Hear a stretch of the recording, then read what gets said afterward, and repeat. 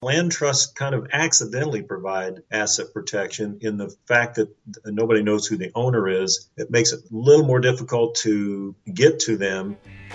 Best ever listeners, before we get into today's episode, I want to mention Trevor McGregor. Trevor is a real estate results coach.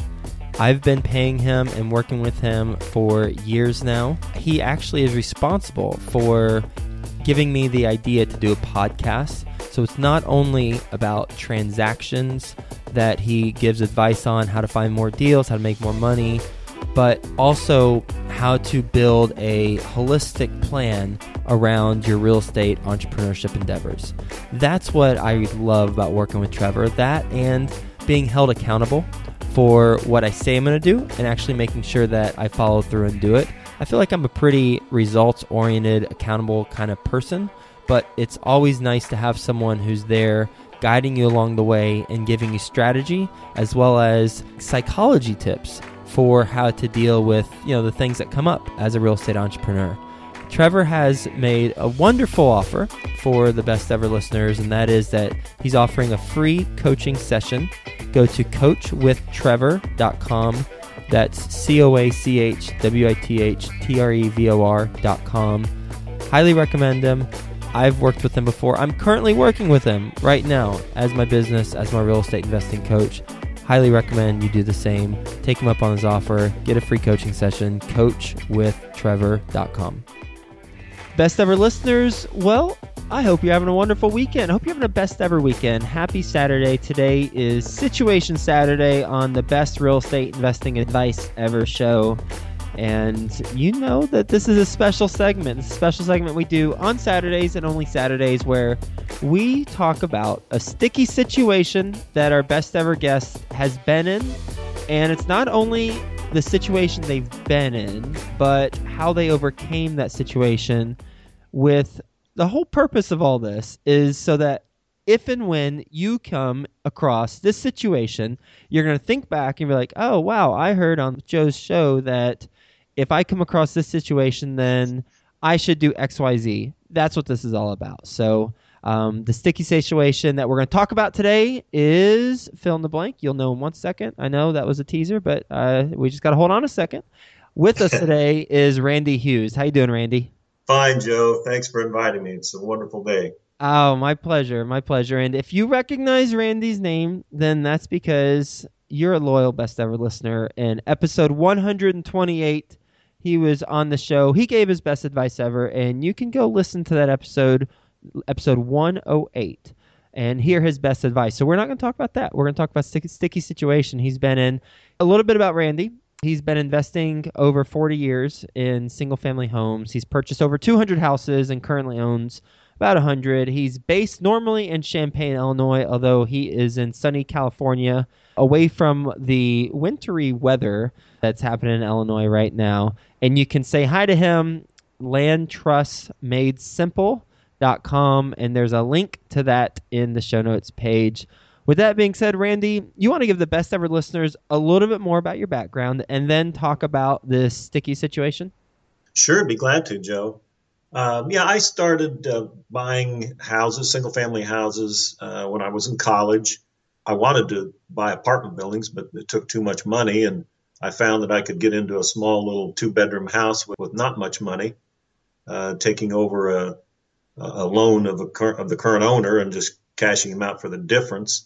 And at that point, that was a pretty inexpensive house. It just took like $800 to cash him out, and that was my entire life savings. So I knew that I wanted to invest in real estate. I knew I didn't want to keep on the same path as the rest of my family, and that was no education, no entrepreneurship. They all worked for somebody else, had just factory jobs, and I knew that was not the life I wanted to live. So I thought the best way out was through investing in real estate, and started buying houses and renting them to other students when I was in college. And then after I graduated from college, I owned 3 houses, and I used those houses as collateral for a small office building, and that's what kind of got me going. Started out with a negative net worth. My father was an alcoholic. He deserted my family when I was 16 years old, and so there was absolutely no help there. and just realized I was going to have to do it on my own. Nobody was going to do it for me. And just kept my nose to the grindstone, just, buying and once in a while selling, but mostly buying and holding. It was probably after I had about 15 single family houses in my name personally that I realized how easy it would be for someone to look up through the public records what I owned and make me a target for a lawsuit, because the more property I acquired, the more apt I was going to be sued by somebody for some silly, frivolous thing. And so I started investigating ways to hold title to real estate not in my name. And of course, there are corporations and LLCs and trusts, and I ended up using the trusts. I do use corporations and LLCs, but not to own real estate, only to be the beneficiary of trusts. So now fast forward about 35 years, and this was August of about 2 years ago, that I was reading the local recorder's report. I get a report every week on everything that's recorded in my county courthouse. So marriages, divorces, if you buy a house, sell a house, refinance a house, if there's a lien or a judgment filed against you, if the IRS is after you, I know about it, everybody in my county. And I would advise everybody on this call to subscribe to a service like that. It's invaluable information. I was reading that report a couple of Augusts ago, and I all of a sudden recognized a very close name with a judgment against him. And this person, 35 years prior to that August date, and I had purchased a shopping center together. I insisted at that time to put the title of that shopping center in a land trust. And one of the unique features to a land trust is that any liens or judgments against the beneficiary do not attach to the property held in the trust. So here I'm reading this report that my friend, who is still a co-beneficiary of the trust that owns the shopping center, just had a judgment filed against him and recorded in my county for $3.4 million. Now, if we had bought that property and put it in our names personally, I would have been wiped out of my interest in that shopping center immediately, because a $3.4 million judgment filed against that shopping center would have more than deleted all the equity in it. But because I was smart enough to use a trust, I just sat back and kind of smiled and thought, well, too bad for him, but at least it didn't kill me. And what happened was he left my town in the year 2000, went to Florida, became a big-time real estate developer, made millions of dollars until 2008, when the crash occurred. And then he started losing millions of dollars. And one of those losses was with a bank who he owed $3.4 million to. And they not only filed, judgments against him in his county down in Florida, but they came back to where he used to live, assuming that he might own some real estate in that county, and filed in my town. Wow, was that a valuable lesson that I learned. I mean, I already knew the value of these trusts, but when it hits that close to home, you really understand the value. The problem is, if you go on a deed with somebody else, you are totally responsible. You're taking on all the responsibility of their actions until you're off the deed. And that simply means that if they get divorced, if they die, if they go crazy, if they have a lien or judgment filed against them, you're going to suffer because you're both on the title. And so I tell all my students, Joe, don't ever own real estate in your own personal name. There's no benefit to it. There are only disadvantages. There are no advantages. You get all the same tax benefits as the beneficiary of a trust, even though you don't own the property. Technically, the trustee owns the property. So you get all the benefits without the negatives. And that's pretty smart business in my estimation. And I run into people all the time that have these same stories, that where they were on the deed with somebody and that somebody did something wrong and it affected their ownership of the property. So if there's a lesson to be learned here for your listeners, it's do not own real estate in your personal name. Use a trust. Make the beneficiary of your trust an LLC or a corporation if you want additional asset protection. But the real benefit to these land trusts is they're not recorded anywhere. They're not registered anywhere. So nobody knows who the beneficiary is, unlike an LLC or corporation, which you can look up online and see who the officers are and who the managing members are and that sort of thing. So you live and learn over a lifetime, and you hope that you can teach people that are just getting started in the business or maybe been in the business a few years and don't understand this valuable information. I hope that I can get that across to them, because there's nothing more depressing than working a lifetime, 35 years, to build up equity in a property and have it wiped out because of somebody else's actions. I mean, it's bad enough to have it wiped out because of your own actions, but if somebody else does something that wipes you out, that's really upsetting. So that would be, I think, an important thing for your listeners to learn and study and implement, because it may save them a very depressing day and sometime in their future. Speaking basic scenario, if you buy an investment property and you buy it under your name because the lender requires you to purchase it with your name so that they can come back after you if you stop making payments, which is fairly typical. How do you then transfer it to a trust and not trigger the due on sale clause? Let's talk about that. First, you brought up the issue of financing. If you are financing real estate in a lender that's going to qualify that loan in the secondary market using the secondary market guidelines, in other words, the federal government is going to back that loan if it goes into default, they will not let you close directly from the seller to your trust. You have to put it into your name first, and then a few days after that, you can transfer out into your trust. As it relates to your issue, if the property is your personal residence, or I believe less than 4 units, 4 or less units, you have the federal right to transfer your property into a trust for estate planning purposes without it triggering the due on sale clause. And that follows a law that was passed in 1982 called the Garn-St. Germain Act, which guaranteed all Americans the right to do that. If it's an investment property, you do not have that right, and so you can approach this 2 ways. I've gone to many of my lenders over the years and just said, hey, I'm going to put this into a trust for estate planning purposes. Do you care? And I've never had a lender tell me they care. But again, I don't deal with conventional lenders. I don't deal with Bank of America and Chase and all the big boys. I deal with what I call portfolio lenders, which are regional banks that do not sell the loans in the secondary market, therefore will let me close directly into a trust and never be on the chain of title, which is the smart way of doing this. Got it. So that's one option, is just to be upfront and tell them. The other option is to go ahead and transfer it and don't tell them. The odds are probably 99% that they're never going to find out you made the transfer anyway. 44 years of doing this business, I've only run into 1 or 2 people that said that they had the loan called. And when that happened, they were given the option of taking the property out of the trust and putting it back into their name. So it wasn't like it was the end of the world.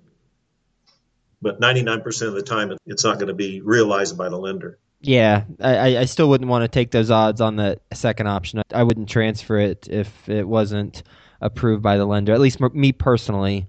It reminds me of master leases and how some people mention the master lease is such a good strategy, and I believe it is as well. I got a 168-unit apartment community via master lease, but I got approval from the lender in writing. They were okay with our group doing the master lease, and a lot of people don't mention that you should get approval from the lender because they can come back and say, I actually don't want this deal to happen if they didn't know about it.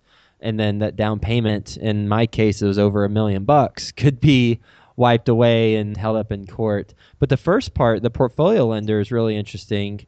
That's something that I'm a huge fan of with the portfolio lenders. And best ever listeners, I know you probably know this, but when we're talking secondary markets and portfolio lenders, basically all the Bank of Americas and Chases, they go to the secondary market and shop your loan. That's why your loan might not actually be serviced by the original company. Whereas a portfolio lender, as the name would indicate, they keep it in their portfolio so that you're able to work with them directly, and they're able to have more creative terms and more personalized terms for you. Now, their rates might be higher, but they are more amenable to whatever your circumstances, like this one, for example.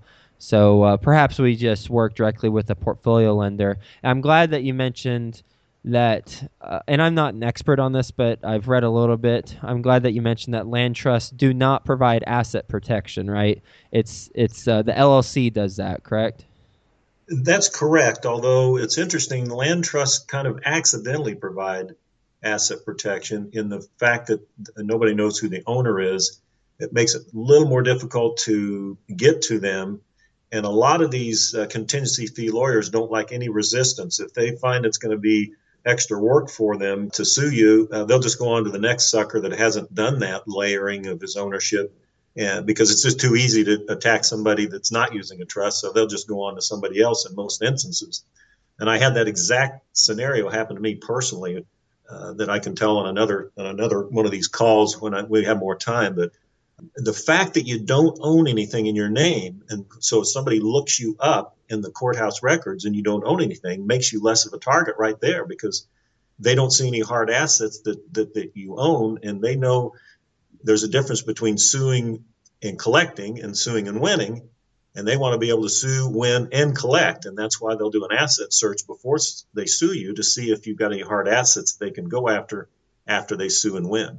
And quickly tell a story. I think we have time. Will you just tell us what happened to you? The second story, you mean? Yeah, the one you just you want just implied would be the word, not inferred. I was thinking of the Office episode. Yeah, remember that? Did you watch that Office episode? Where No. they were going back and forth. I think that was implied. I think it was inferred. You definitely implied it, not inferred. All right, let me boil it down quickly because I know we're limited on time. About 10 years ago, I sold a property that my family lived in. My wife and I and my two daughters lived in. Of course, we didn't own it. It was in trust. 8 months after the closing date, I got a letter from a lawyer saying that they were going to sue me because his client, the buyer, had to replace one of the air conditioners and some flooring in the house and all the toilets. There were 6 toilets in this house. He had to replace them all. And if I would just send them $8,000, they wouldn't sue me, which is just ludicrous. I mean, who's responsible for maintenance after closing? So I sent him a letter back and I said, well, you must have mistaken me for the owner. I didn't own it. Did you see my name on the deed, the settlement statement, the termite report? Did you see my name on the listing agreement? Did you see my name on anything? I was not the owner.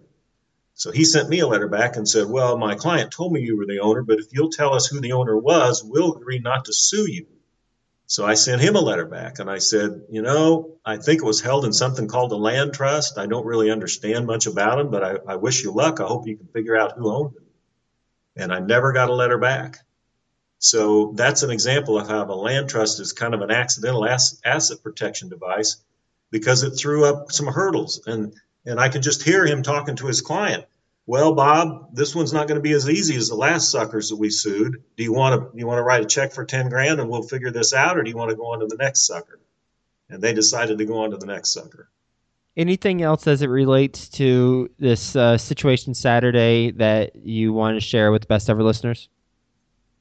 Well, yeah, and I understand I'm kind of biased here, but one of the big advantages to not owning real estate in your name is when you're managing property and you're dealing with tenants. The last thing you want is a tenant that thinks you own the property. And I'm not lying to them. I don't own the property. The trust does. But it puts you in a much better negotiating and just a one-on-one relationship with tenants. If you're not the owner, you're just a property manager. Then you're just doing what the owner tells you to do. You're just doing your job. You're not making the decisions. Somebody else is. And it puts you in a much better negotiating light and a better relationship with your tenants if you're not the owner. But if they can look up online that you're the owner of the property they're in, they're going to give you a hard time when it comes time to raise the rent or change the lease terms or whatever you're trying to do. Whereas if you're just the property manager, not the owner, then you're just following orders. It's just a great, great technique. I had to give you a prime example here. All this stuff is real life stuff that happened to me. I have 10 condos in a complex, and a couple of summers ago, we were having the police called out all the time for trouble. And when I investigated, I found that this one lady was always in the middle of the trouble. So we surmised that she was the trouble. And so when it came time to renew her lease, I told her we were not going to renew her lease. And she said, why not? And I said, because the owner told me not to.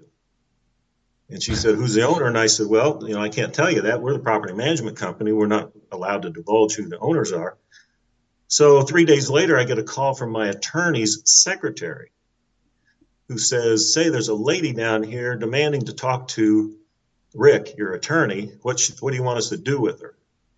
She had gone online, found out that the owner of the property was an attorney, at least she thought it was the owner, and marched down to his office, looked him up in the phone book, marched down to his office and demanded to talk to the owner about renewing her lease. And I said, throw her out, and if she won't leave, call the cops. She has no right to talk to him. He was the trustee for me initially, but I had fired him and hired somebody else the day after closing, which is a technique that I use a lot. But it just goes to show you how some tenants will go to lengths to track people down. I had a lady call me last year from Florida. She said, how can I get your land trust home study course fast? And I said, what's the hurry? She said, I've got 8 rental properties down here in Florida and plus my own house. They're all in my name. And one of my tenants is a man and he's interested in me and I'm not interested in him. And I just got a call from one of my tenants saying he showed up at the front door looking for me. And wow, did she finally wake up to the fact that you don't own this stuff in your name, because here's a guy stalking her and easily doing it by tracking what she owns in the public records. These are not frivolous issues, Joe. These are important issues. They're safety issues. They're privacy and asset protection issues that I try to get across to real estate investors that haven't had to deal with this stuff before, like I have and many other people have. What was that technique that you mentioned that you do often as far as that firing after closing? I want to make sure I heard you correctly. Well, that developed when I had a local lender, a portfolio lender that I usually use out-of-state trusts and out-of-state trustees for a lot of reasons. But my local lender said, well, we're not real comfortable with an out-of-state trustee. Can you find somebody local? And I said, sure. How about my attorney? And they said, oh, we know Rick. Sure, that'd be fine. So I used Rick. Rick's going to be at the closing table with me anyway. So we're at closing. Everything goes in Rick's name as my trustee, and everything gets recorded. And the next day, I fired Rick and hire a new trustee out of state where I wanted him to be to begin with. And there's nothing illegal, immoral, or fattening about doing that. You can hire and fire trustees every day, all day, if that makes you happy. It's very easy to do. Huh. Very interesting. Well, thank you for sharing your situations. I'll do plural because you talked through a handful of situations and clearly all with one underlying theme with the land trust. This go around, it helped crystallize things a lot more for myself and kind of how to approach land trusts and the benefits and some of the things that you've also got to take into consideration if you're going to be implementing them. So really appreciate you sharing some time with us on a Saturday and sharing these stories. I hope you have a best ever weekend and talk to you soon. Thanks, Joe. Goodbye. One challenge you might be coming across in your real estate endeavors is finding the funding for your deals. And if so, then there's a creative funding workshop in Nashville, Tennessee, March 4th and 5th, hosted by not one, but 2 previous best ever guests, Sharon Vornholt and Bill Walston. You can check out more information at LouisvilleGalsRealEstateBlog.com/creative finance. That's LouisvilleGalsRealEstateBlog.com/creative finance. Did you achieve all your real estate goals in 2015? Well, if you did, congratulations. Fist bump to you. If you didn't, then go to coachwithtrevor.com. Trevor McGregor is my business coach, my real estate coach. He's also been a guest on the show, episode 320. He is offering a free coaching session for the Best Ever listeners. Just go to coachwithtrevor.com and it'll help you to achieve your real estate goals in 2016.